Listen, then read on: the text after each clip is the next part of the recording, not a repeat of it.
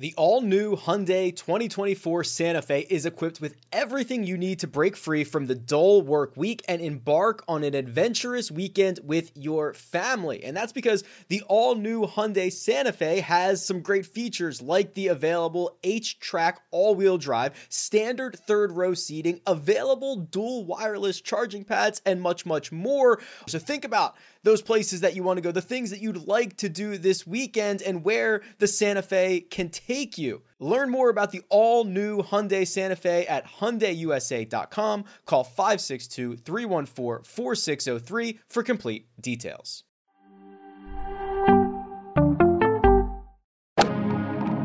Freaking first cut. Golly.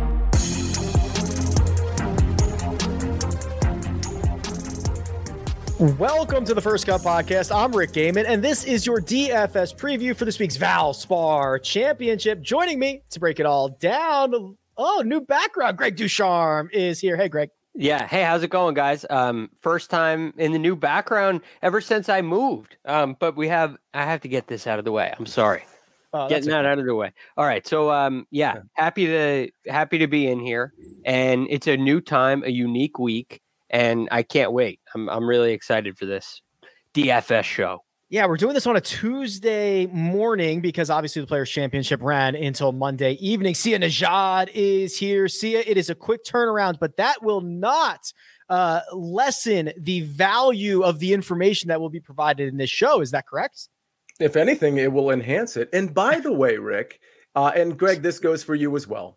If you guys hit one out of bounds, and you tell me where you think it crossed, and you want to drop it wherever you want to, I'm just going to go with what you guys said.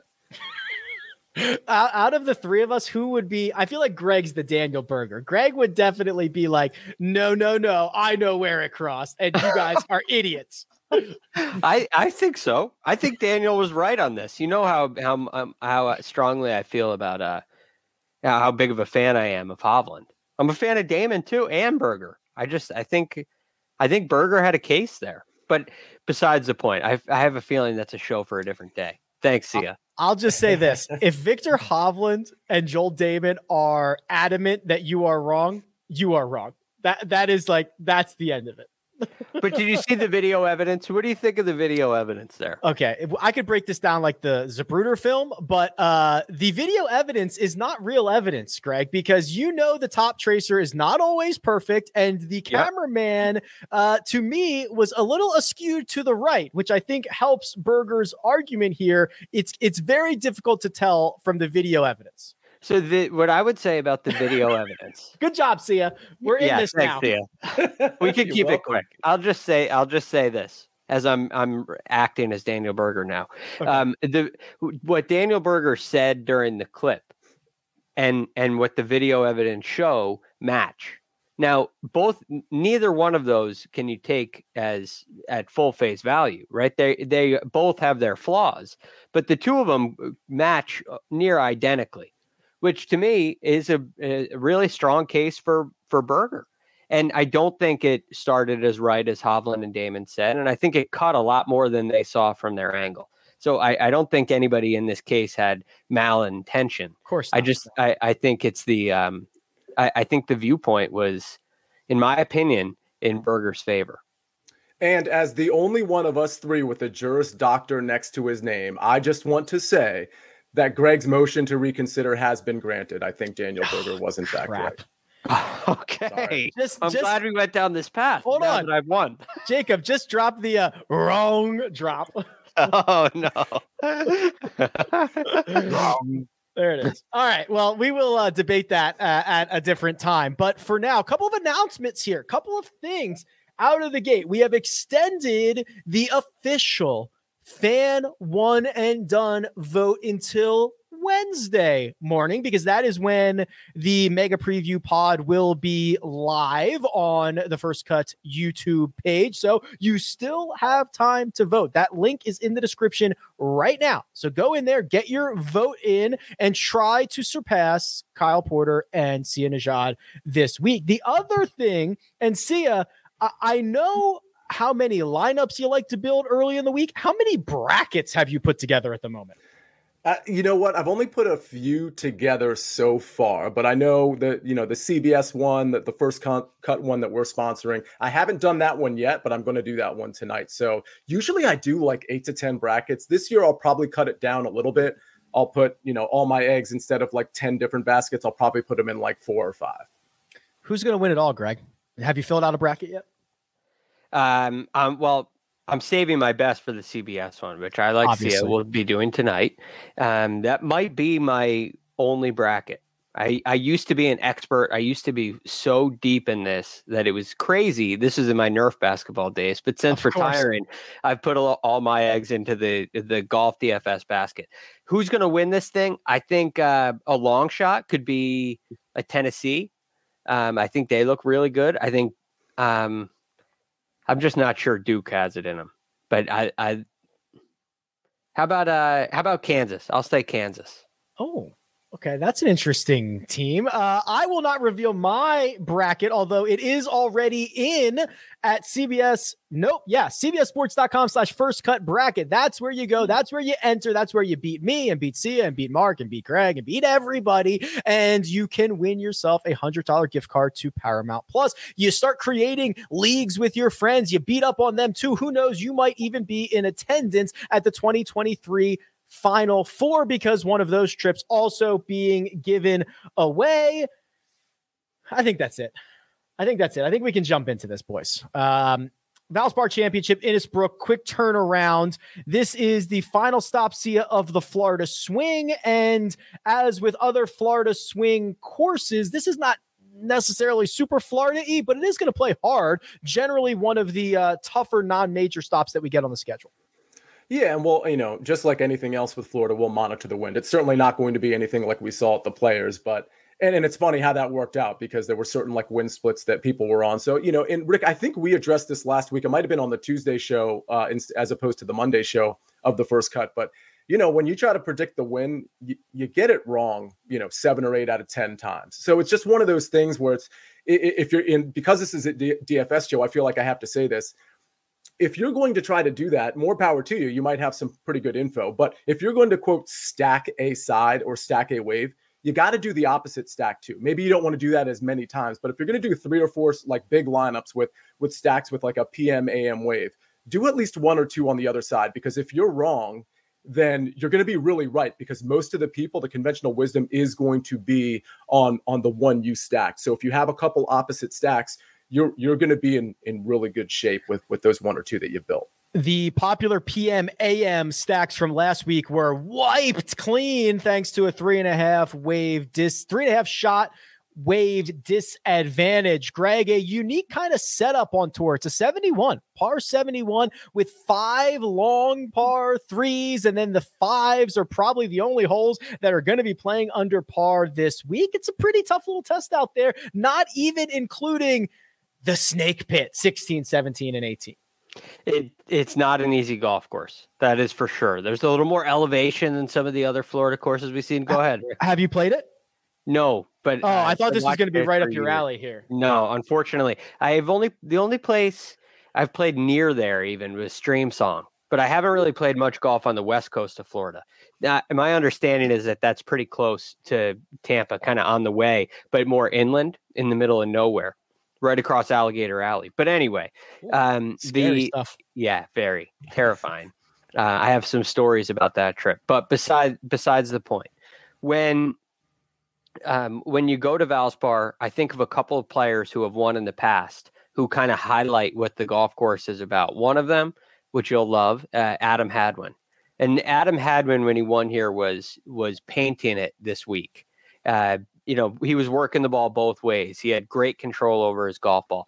Paul Casey, the 2 years that he won, great control of his golf ball. Tiger Woods, who came in second to Paul Casey, was really flighting the ball nicely, working it both ways. So I like shot makers this week. I like guys who ball strikers, absolutely. But guys who are really, really solid tee to green, I think are going to have a big edge.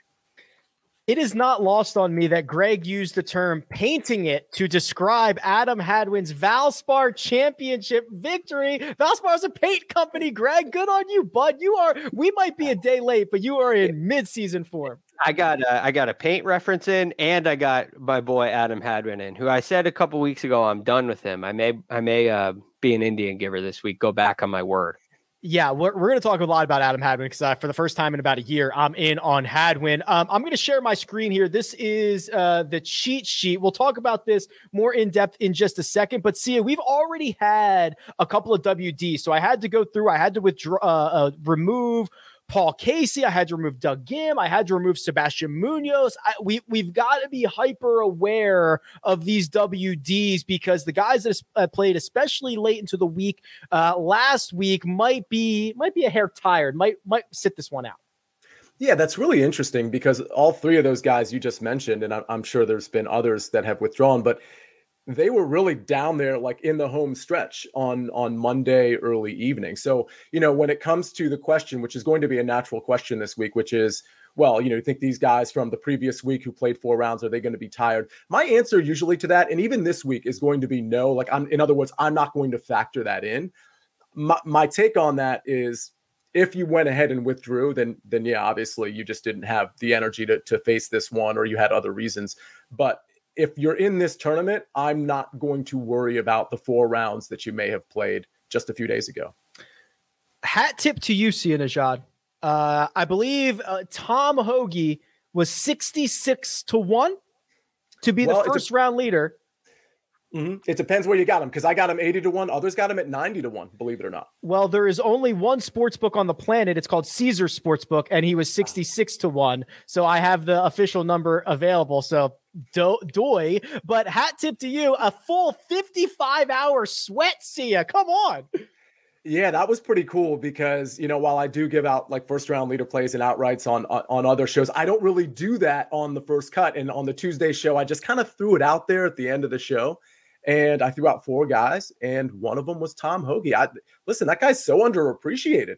He's such a good ball striker, and he can get hot with the putter. Man, I wish he had a better a better Monday. But yeah, that was a fun one. That was a fun one. Okay, well, so fun. And see, I want to say this, by the way, when you say it on any show you say it on, it's just like saying it on the first cut, because you, my friend, represent the first cut everywhere you go. Oh, that's right. That's right. 100%. I'll try to throw out, maybe as the weeks come, I'll just throw out a couple names at the end of the show, like just to throw a couple bucks. Love it. We are going to dive headfirst into the paint bucket that is this player pool. But first, we're going to take a quick break and hear a word from our partners.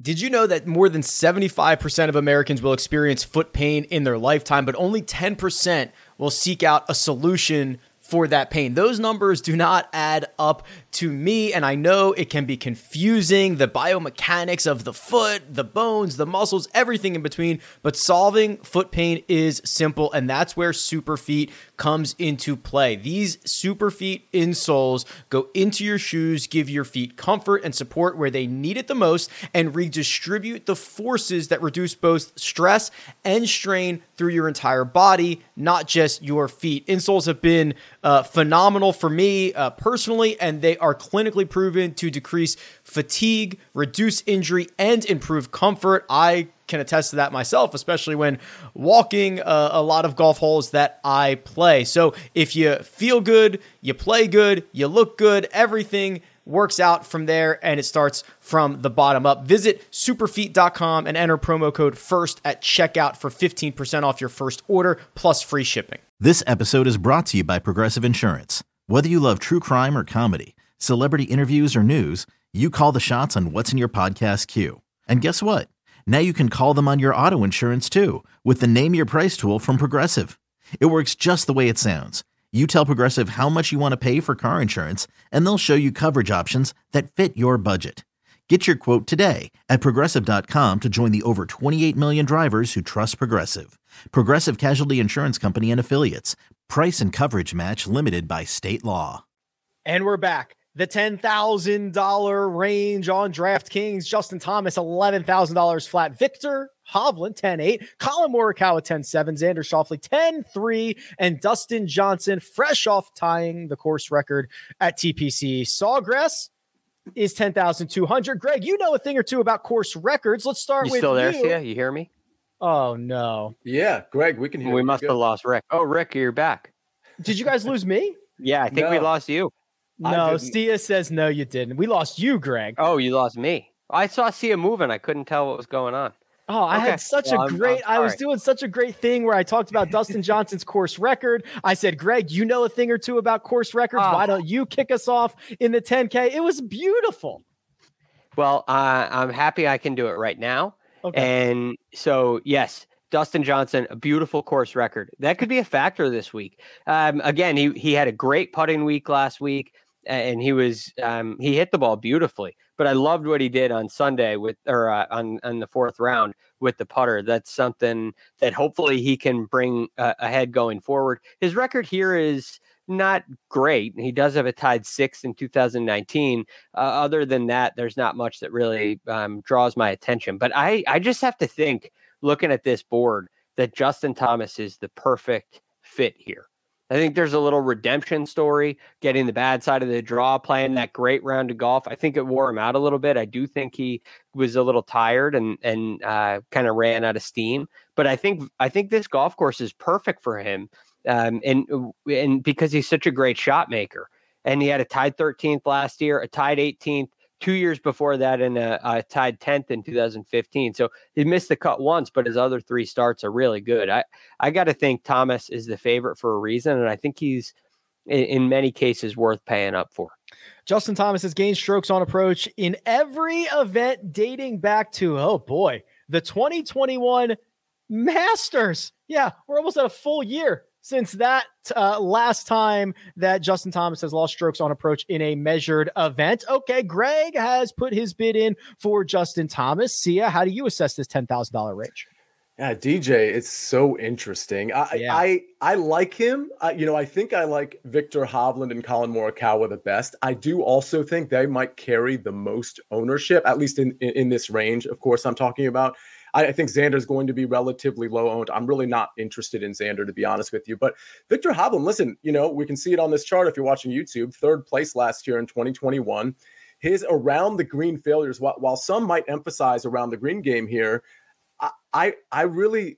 with past winners in past like top 10s, top 5s, guys with decent course history, a lot of them don't have the best short game. So I'm not necessarily worried about that with Victor Hovland. I think last year's third place finish kind of tells you the story when it comes to that.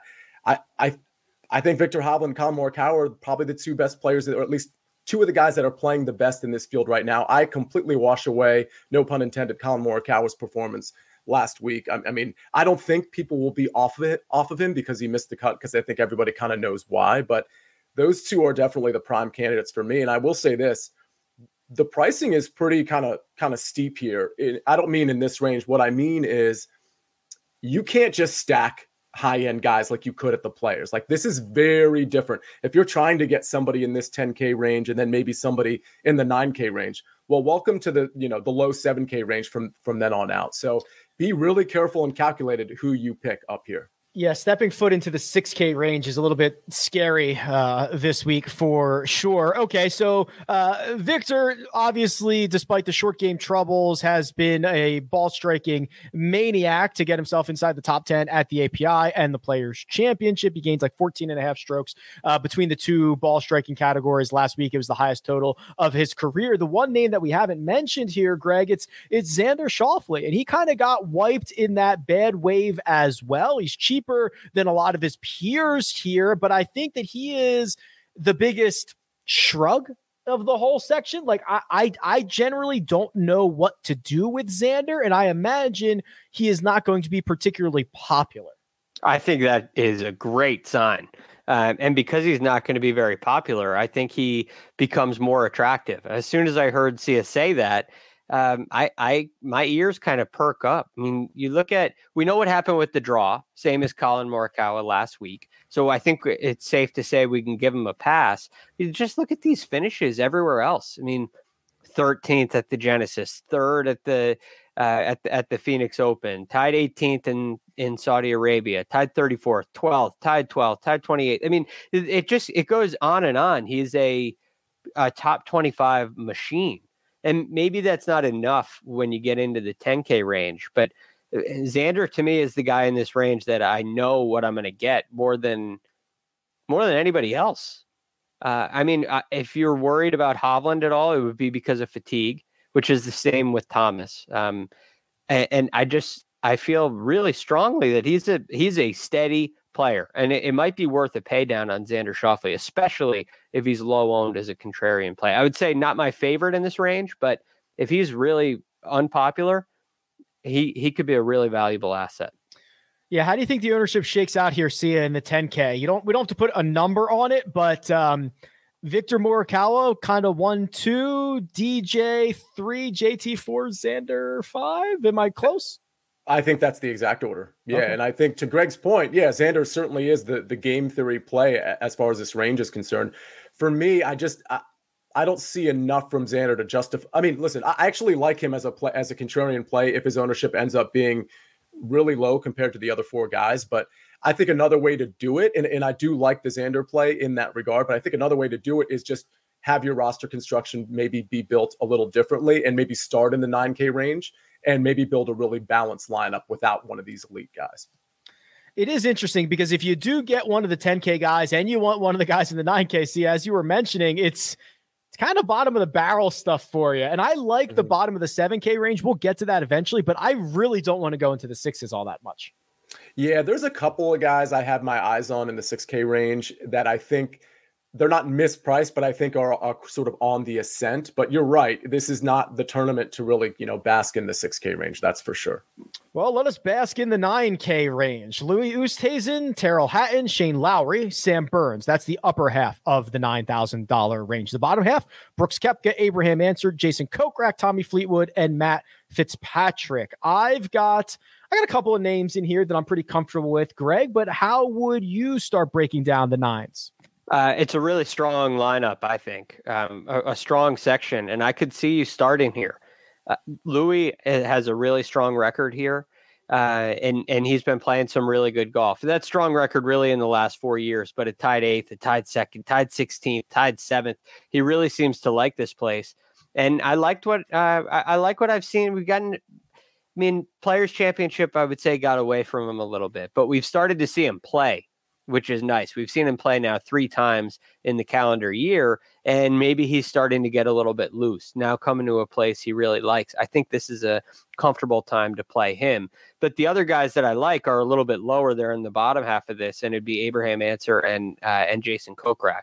They are both very attractive to me with great records and playing well. I think Abraham Ancer played better than that tied 33rd finish last week. He's tied 39th at the Genesis, tied 43rd in Phoenix, and I think he's kind of on the right trend, but it just hasn't quite clicked yet. And coming to Valspar, a place he has a 5th and a tied 16th, I think it could click this week. Yeah, the thing about the Copperhead course, especially more so than a lot of these other Florida courses, is that it's tree lined. And if you are a little bit out of the fairway, that's okay. If you're a little bit further out of the fairway, you're kind of in the trees and you're in trouble. For someone who's as accurate as Abraham Ancer is off the tee, top 10 in driving accuracy, there's not going to be many situations in where you have to worry about not being able to hit these greens in regulation, and they are difficult greens to hit in regulation. So Ancer is one of the guys that stuck out to me. We have not necessarily hit on the other one yet, but Sia, here we'll give you a couple cracks at the guys that you like out of this tier. Yeah, well, let me just ask you real quick. Is the other guy you have your eye on, I assume he's not a super popular name. Is it Jason Kokrak by any chance? You know what? He'd probably be number 3. I love the Kokrak upside. I love the way he's played at this event. 3 straight top 13 finishes. He's a true win equity guy in this field, but that was not who I was specifically thinking about. Fair enough. So, it's funny. This 9K range, I'm not as in love with as I normally am with the 9K range. So that's news. I like Louis quite a bit. Sunday was a little discouraging, but that's mostly because I put a live bet on him, on Sunday night. But that's certainly not disconcerting enough for me to be off of him. I think the history here is good. The game sets up perfectly, which is reflected by the history. I like him quite a bit. I was considering Shane Lowry. I don't know that Shane Lowry is the best course fit here, where you might have to be more of a tactician. And I don't know that that's Shane Lowry's game necessarily. Just going down, I do like Jason Kokrak. I like Answer. I just wonder what Answer's win equity is relative to some of the guys around him, namely like Sam Burns and Jason Kokrak. I don't know that I'm going to go back to Matt Fitzpatrick. I was on him like a lot of the DFS community last week. I just can't really figure him out. He's one of the guys that always rates out really well, but never, for me at least, never really comes through like the model will suggest. So for me in this range, it's going to be Louis, maybe a little bit of Kokrak. I don't know that I'm going to be on Burns, but that's going to be ownership dependent. That's your guy, right, Rick? Burns is the guy. Okay.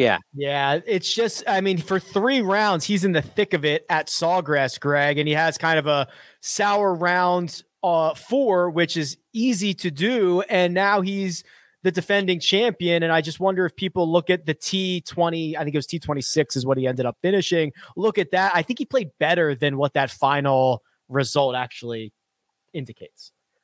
Yeah. And I think that's fair. Unfortunately for me, it's a rule violation, right? I'm not taking the defending champ at all, at any venue. And so I wonder, I don't know if this is going to be a dominant place for him, but I certainly like the form coming in. The last 2 weeks, I agree with you that what he did at the Players was much better than that finishing result. And he played well at the API the week before that too. So he's in good form, and he checks all the boxes. The other situation that we have in the 9K range, and Sia, you touched on it. It is Matt Fitzpatrick. So he was probably the most popular guy on the slate last week, and then misses the cut and is now $1,300 more expensive. That is usually a combination of things that makes a lot of people feel ill. So how low would his ownership have to be for us to venture back into those waters?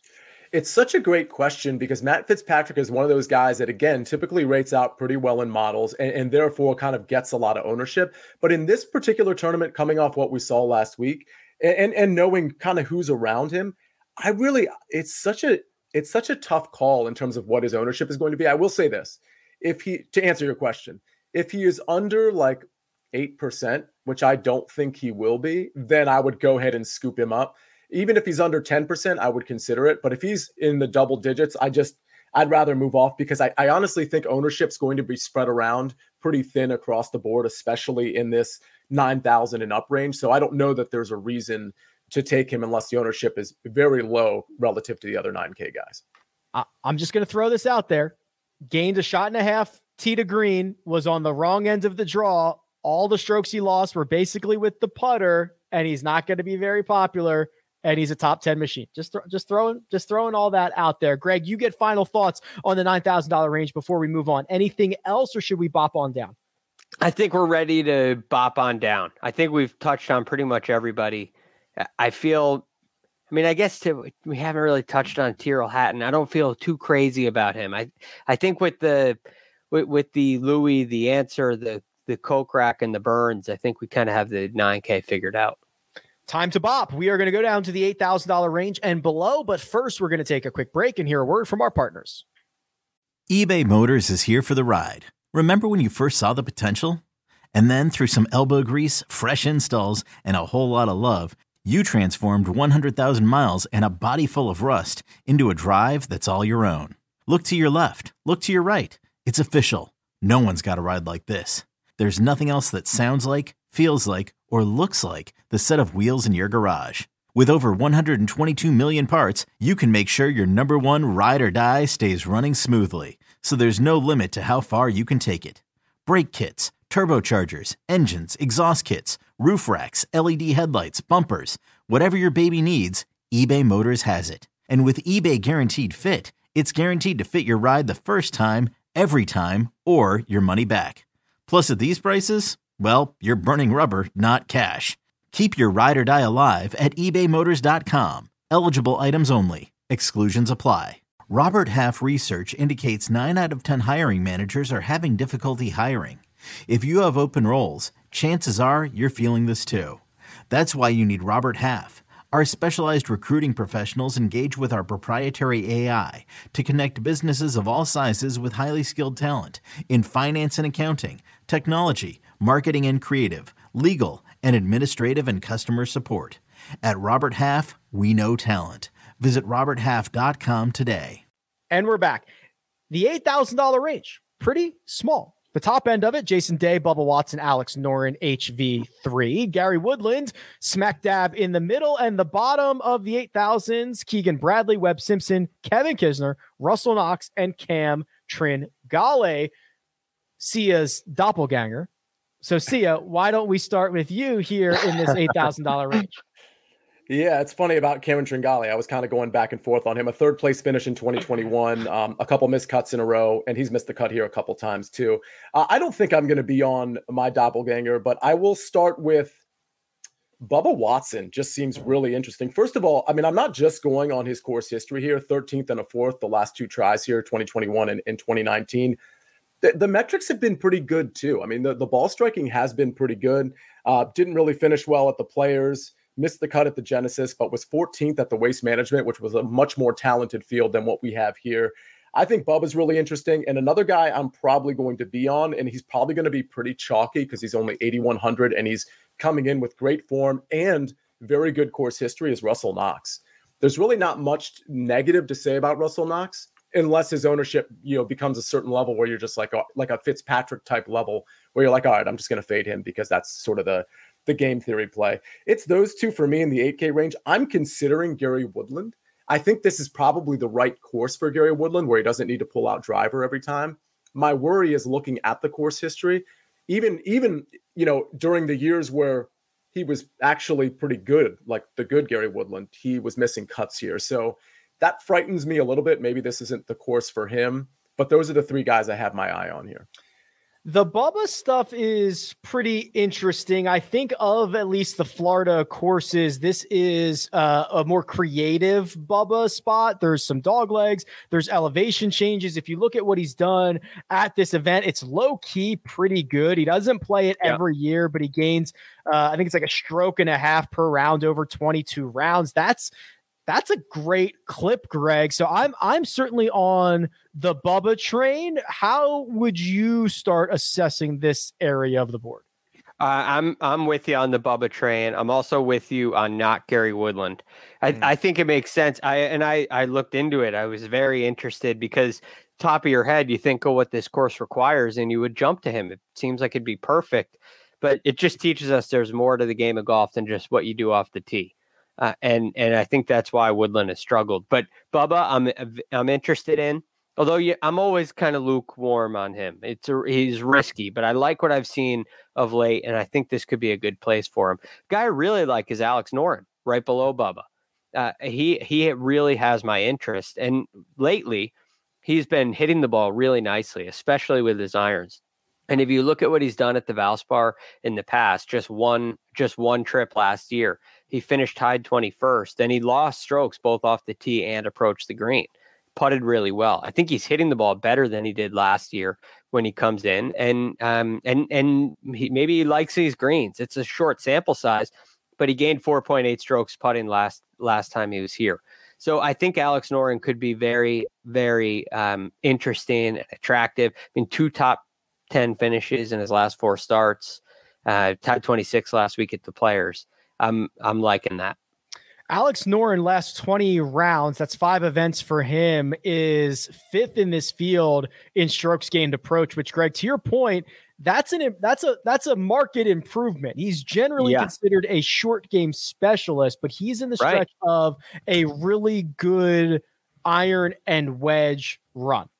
And it could lead to contention. How much win equity is there? Is it as much as a Bubba Watson? I don't think so. But it's probably more than a Russell Knox, and it's probably equivalent to pretty much anybody in this range. I mean, I think Cameron Tringale may have a little more. He's chasing that first win. He seems like he's getting closer. It's probably unfair to say. Yeah, Look, I think the career win equity for Cameron Tringale is 0% historically. Yeah, but we felt for a while that it's going to happen, right? And it's not like Alex Noren's a proven winner by any means either. So they're both kind of at zero. Who gets it first? If you compare the two, I just feel that that Tringale is ready to win at some point. So I do like playing him as well. But I think Bubba, Noren, and Tringale would be the guys I'm interested in here. Could I offer either of you a golfer who was third in the field in strokes gained ball striking last week, who was second in the field in tee to green, who took a penalty for his ball moving and also found the water late and still finished T5 at the Players Championship? Could I offer any of that to you guys, someone of that nature? Came in second here last year. Is this at all interesting? If I don't say his name, it's interesting, right? If once I say his name, it's no longer interesting. So if I call him, Mickey Mouse, that's like a better situation. But if I call him Keegan Bradley Sia, I feel like that turns a lot of yums into yucks. You know what's so funny about Keegan Bradley, and this kind of goes into the Adam Hadwin thing that Greg was saying, where he was like, "All right, I'm off Adam Hadwin," a few weeks back. I think I uttered the following sentence like literally 3 or 4 weeks ago about Keegan Bradley. I said something to, and I was grouping him in with Charlie Hoffman. I said something to the effect of, I just can't take these guys anymore because I don't really like it. Forget about win equity. It's like the top 10 equity. I don't see it there. I think a lot of guys are passing guys like Hoffman and Keegan Bradley. And there, Keegan Bradley comes out 11th at the API and 5th at the Players. So second place here last year. That's a really interesting one, Rick. I wonder how many people are going to jump onto him. 8,400 seems like a pretty reasonable price in this field. I think he's a fine play. He's got pretty good course history here overall, and he's coming in with great form. And now that you add the 5th and the tied 11th on the end of this run, it hasn't been that bad. It's not like it's just been awful, and all of a sudden it's 2 good weeks. You could make the case that he's been building towards something, and a pretty strong one. I mean, he's missed 1 cut this year. He's been playing some really good golf. And the putter's improving. I mean, small sample size, but, instead of losing 4, 3, and 3 strokes, he's losing 1, gain, and losing 1 again. The red is getting a little lighter shade. It's pink now instead of deep, dark red. All right, gentlemen, let's move on down to the $7,000 range. And we might be in a consensus here about the guy at the top, Adam Hadwin. He's 7,900. Christian Bezuidenhout also there at the top with Bernd Wiesberger and Mackenzie Hughes. I'm not going to read all of these guys, but if you scroll down to the bottom of the 7K range, you get the likes of Joel Damon, Scott Stallings, Stuart Sink, Sam Ryder. So, Greg, I think we can just cede the stage to you on Adam Hadwin for the moment. Sure, we can just start there. Again, kind of like Keegan Bradley. When I say I'm done with him, he starts to play some better golf, and you can see now with the tied 9th at the Players and contention at the Players, things are trending in the right direction. All of a sudden, his iron play, which last year, right around the time I was really interested in what he was doing, was just awful. The iron play was terrible last year, and he seems like he's figured something out. You're talking about what is that? 5 of 6. 5 of the last 6. He's gaining strokes, and it was even getting a little better before that. So Greg, this as an instructor, this improvement in approach aligns perfectly with the start of the new year, where a lot of guys take the 5 or 6 weeks off, go back, figure something out. When I see an improvement align with time off, I'm very, very bullish on that. Because it's not a flash in the pan, right? He didn't just find a swing thought that worked for a week. He's been working, and Rick, I would say he's been working on this for an even longer period of time, probably all of last year. And the time off, he was really able to button some things up. So I like the direction that he's going in. I don't like the fact that he missed his last 2 cuts here, but I like the fact that he's won and has a tied 12th. I think the golf course fits his game really well. And what he'll need to do is have a good driving week. And if Adam Hadwin has a good driving week this week, he'll be near the top of the leaderboard. Yeah, I am an unbiased source of Adam Hadwin information, and I also, too, like Adam Hadwin this week. Sia Najad, the 7K range is wide open. Have at it. Yeah, so I like Hadwin, of course. When it comes to the upper 7K range, I don't know that I have a ton of interest. I mean, Aaron Wise and Brian Harmon, those guys are kind of interesting to me. Denny McCarthy, but it's really once I get to the low 7K range where I start to have some interest. And honestly, the way pricing is so prohibitive this week, I think a lot of people are going to end up living in this range. Let's start with a guy who might be painting the town red. And of course, that's Doc Redman, who is coming in. Yeah, you're welcome, everybody. Hey, you guys can use that. Everybody out there listening, you guys can use that. You don't need to even give me credit for it. Just take that one. Maybe articulate it a little bit smoother than I just I don't think you have to worry, Sia. Yeah, I think you'll be the only one using that one. Darn it. Okay, so 26 at the Players. He is coming in with decent form, and we've seen the game sort of pick up. 33rd at Pebble Beach. There's some, slightly poor performances in between that. 39th here last year, but this is a guy, the price might seem a little too high, but again, this is the field we have. And we've seen the approach game start to get to the old Doc Redman numbers that we can see even here back in the summer of 2021. He had a great approach streak, and it looks like he's regaining that form. And when he pops on approach, he really pops on approach. Now, the around the green game might end up sort of biting him a little bit. But again, I'm not saying around the green game isn't important here. It certainly will be. But I just think there's been evidence that that's been overcome by players in the past. So I don't see why Doc can't overcome that as well. A few other names I'll give out there. A guy who was on the right side of the wave, but still just crashed and burned, who I like. And I like better on this course than last week, is Martin Laird. Ball striking, really, the entire game is there for Martin Laird. It was just a bad week last week for whatever reason. I'm willing to overlook that. A few other names, Mito Pereira. I think, his popularity, I don't think will be as extreme. I think he's starting to, for the most part, let some people down. The ball striking is still kind of there, though, in spite of the cut at the Players. He gained ball striking, just the putter that's been failing him. Two more names, actually just one more name, Adam Svensson. This is a guy that I think in this field has tremendous upside, and I have no problem taking a chance on him at 7,200.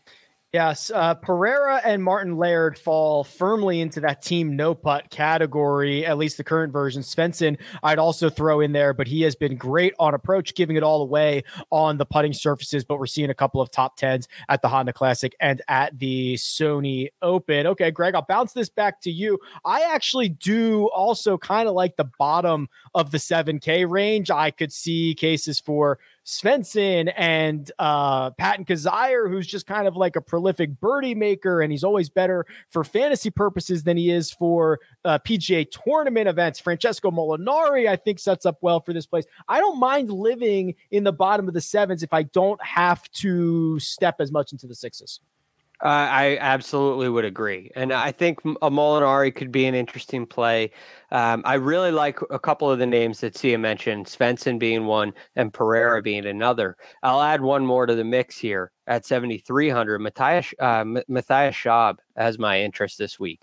He's been playing some nice golf, and he's done it with approaching the green. Now, it's not a lot of official events here on the PGA Tour, but he does have back-to-back tied sevens. One of them is at the Honda. One of them is at the Puerto Rico Open. And I think he's hitting the ball really nicely. Basically, everything except his off-the-tee game has been phenomenal in the last little bit. So I'm very interested in him, although he has no history here. And a guy who this course should work out really well for.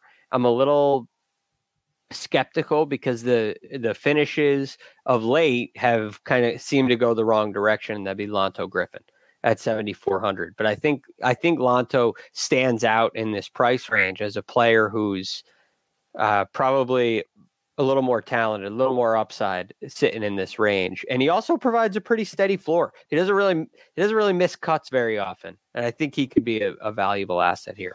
Yeah, certainly fair assessment there of Lanto's game. Okay, let's walk carefully. Let's carefully jump into this $6,000 range and see. My first option is to avoid it.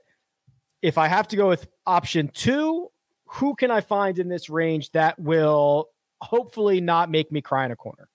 Okay, so let's start near crying in the corner. That's a funny image. Just watching your golfer crying in the corner. Okay, so a guy with really bad course history, but he hasn't played it much. But a guy whose game has genuinely turned around, and it's JJ Spawn. I've actually been on him in DFS over the last, I don't know, 7 or 8 tournaments here and there. And I think, and if you just look at him, just taking out, let's look at the metrics as I'm talking about this. Because, the short game has been sort of out of whack. The approach game has been hit or miss. But we've seen him pop with the approach game. And just watching him, I understand there's a lot of crash and burn potentially here, especially with the short game, ARG, and the putter. But I like the way he's striking the ball. Again, that's more of an eye test thing for JJ Spawn than anything else. But I think he's in much better shape now. I guess you guys could probably inform me on this one.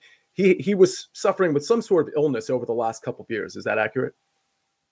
Maybe you guys don't know that, Greg? I don't know that. No, I didn't know that. But I do like him this week.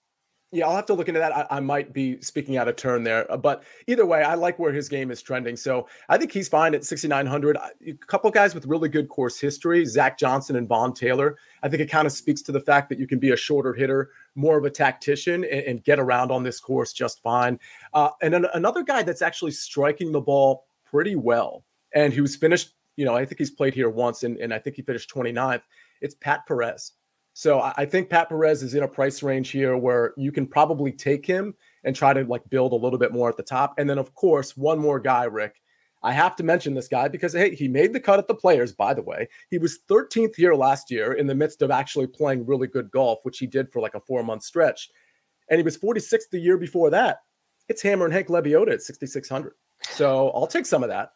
It's certainly not a DFS preview without Hammer and Hank making an appearance here. JJ Spawn had a diabetes misdiagnosis. So he was kind of battling weight and his intake, and also how else that can impact your game. And Greg, as you know, little stuff like that, or I guess this is kind of big stuff.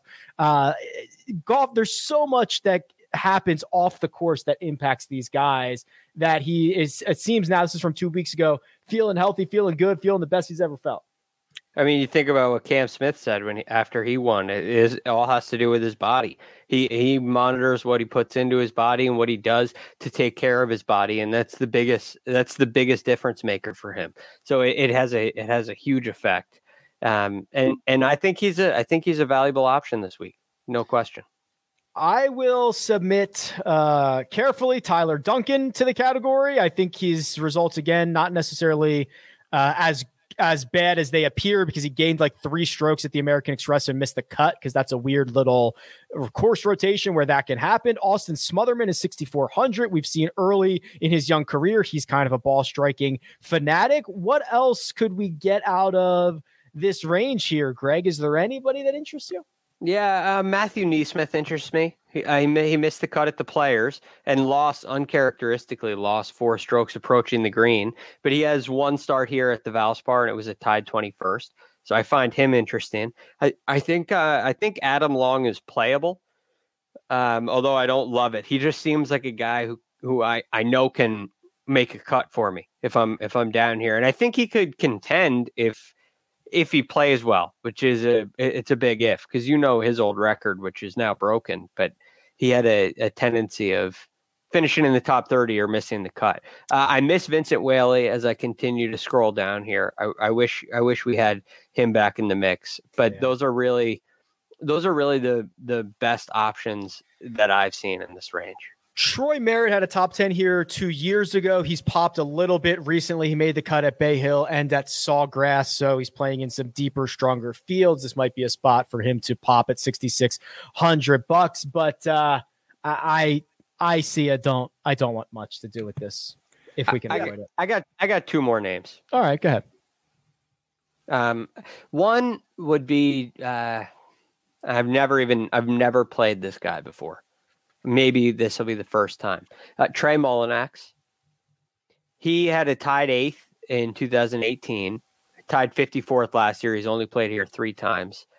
He missed the cut at the API, but he came in tied 30th at the Honda, tied 28th at the AT&T Pebble Beach Pro-Am. Seems to be hitting the ball okay, at least off the tee. He's hitting it nice. And then the last one I'll throw in there, and this is a flyer. It's an educated guess here, but Kurt Kitayama. I saw that name as well. Yeah. And he played nicely at the Puerto Rico Open as well. I think it was a tied 28th for him, and he maybe he's on it. Maybe he's hot right now. Maybe he's on a heater. So it's a little bit of a guess at that rate, but I think it could be another name to throw in the mix. Yeah, that's actually a pretty good one. I think all things considered, a couple of good starts in a row, $65, $100. Okay. Well, before we get out of here, I got a couple of fun little items. And Sia, you have not only been crushing the first round leaders, but you have been giving us these weird little narrative lineups, and they seem to be working just well. So there's actually a tweet here from David that, if you're watching on YouTube, producer Jacob has up here, and he says a little cash beats losing with an all first name lineup. And then he asks Sia, what is unique about this? Do you see something here? Well, so he's asking what's the unique lineup for this coming week. This was, if you remember, Rick, this is the one where we were on the all first names lineup. So it's Justin, Thomas, Adam, Scott, Paul, Casey, Keith, Mitchell, Chris Kirk, and then he snuck in KH Lee at the bottom, which doesn't really fit, but this is the all first name team. Well, Lee is a first name. Is KH a first name? Oh, I guess it is his first name. Young Hun, it's his first name. So yeah, so by definition, yes, it is. Yeah. So here's what I'll do, Rick. I'll tell you for the Valspar, I think when you have a V at the beginning of the title, I think it's a pretty prominent, like, the V. So I went with guys this week, of course, who have a V in their name, which is pretty convenient for me because my top guy there is, of course, going to be a guy who has two V's in his name. And Rick, he's your best friend. It's Victor Hovland, not Daniel Berger's best friend, but your best friend. It's Victor Hovland. So if you want to go with more V guys, I'm just going to give you the pool of players here. It's Harold Varner III, not bad, pretty good last week. Johnny Vegas, who could do pretty well here. Vaughn Taylor, Adam Svensson, who we talked about. Silent. That's like a silent V too. Well, I guess not. That's an interesting V. Right. We got Vincent Whaley, who Greg just mentioned. Kevin Streelman, the V in Kevin, of course. Davis Love III, if you want some long shots, and of course Seth Reeves. How could I not mention Seth Reeves? Gotta have him. You can build off those first six, and it's, you got some money left over, of course, but it's not a bad lineup. The good news about this is if it doesn't work this week, you can just use it at the Valero, because that's also a V. Oh, no worries, Rick. I'll have a much different and more important narrative for that one. Of course. I think they're all as equally as important, Greg. I found one because I was looking through before pricing came out. We know pricing was a little delayed, and Rick, I was on your site, and I'm scrolling through, and I think there's an A-team lineup here as a potential narrative as well. You could have Adam, first name A's. Yeah. Adam Hadman, Adam Svensson, who's in your V lineup as well. Alex Noren, Abraham Answer, Alex Smalley, and Aaron Wise. And if you go with the A-team, you got like 2,100 left over. So you're leaving a lot on the table. But I think I like at least 4 of those guys, and I'm kind of interested in 5 and 6. Yeah, you could even roll out Austin Smotherman. That's an A. Andrew Landry, Andrew Putnam. Yeah. There's some other guys. I passed on those guys. I think that's probably smart. I kind of like Smotherman as a long shot, by the way. I'm just all right. Well, he could go on your A-team lineup. What do you think, Sia? Does that pass your narrative test? I think the A-team lineup is great. I love that show, so that helps too. Oh, that was before your time too, just like the Commodore 64. Yeah, we are not your audience for that one, my friend. No. Yeah. Sia, would you like to try to run it back and see if you can find us another first round leader for this week? Okay, so this was not scripted. Rick, I was hoping you would ask me that because, about 4 random ones. I mean, this is kind of weird because it's late in the week, but it's kind of early. We don't have a ton of information. I guess, tee times aren't out yet, I don't think. But I'm going to throw out 5 names for you. You guys ready? Yes. Yes, I'll write them down. Here we go. Yeah. Are you sitting down? You can see that I'm sitting down, Sia. Oh, that's true. That's fantastic then. Okay, so let's start with our guy, Adam Hadwin, first round leader. At Innisbrook, it's 70-1. Alex Noren, another guy we like, who's frankly metrics kind of blew me away. Oh, no. Let's take a shot at Mito Pereira at 80-1. I don't like that one quite as much as the first two. Let's go with somebody from the All-V team. And that is, of course, your first round stalwart, Jonathan Vegas, at 100-1. And then finally, listen, it's the Valspar. We are painting the town green, not red, with money. And that, of course, is Doc Redman. I got to work on my pitches. There were so many twists and turns. There were so many twists and turns in that. Adam Hadwin, Alex Noren, Mito Pereira, Johnny Vegas, and Doc Make Your Pockets Green Redman. Sure, that's better. Well, we'll continue to work. We'll workshop that one. There's a lot. We didn't even play off the Doc part of it yet. There's plenty to do there. Yeah, that's next. Wow. A complete DFS preview on a Tuesday morning. It's phenomenal. What was the number? What was the number you got on Noren first round leader? Noren was 75-1 plus 7,500. Hadwin 70, Noren 75, Mito 80, Vegas 100, and Doc 110. Easy game. Hopefully will not take 55 hours to resolve itself this week. Could you imagine? Yeah, Could you imagine? Okay, that'll do it. We will be back on Wednesday for the mega preview pod. Make sure your official fan one and done vote is in. Link in the description. For now, let me thank producer Jacob. Does all the hard work behind the scenes. Sia Najad, available on Twitter at Sia Najad. Greg Ducharme is available at The Real GFD, and you can find me at Rick Run Good. This has been The First Cut, and we'll catch you next time.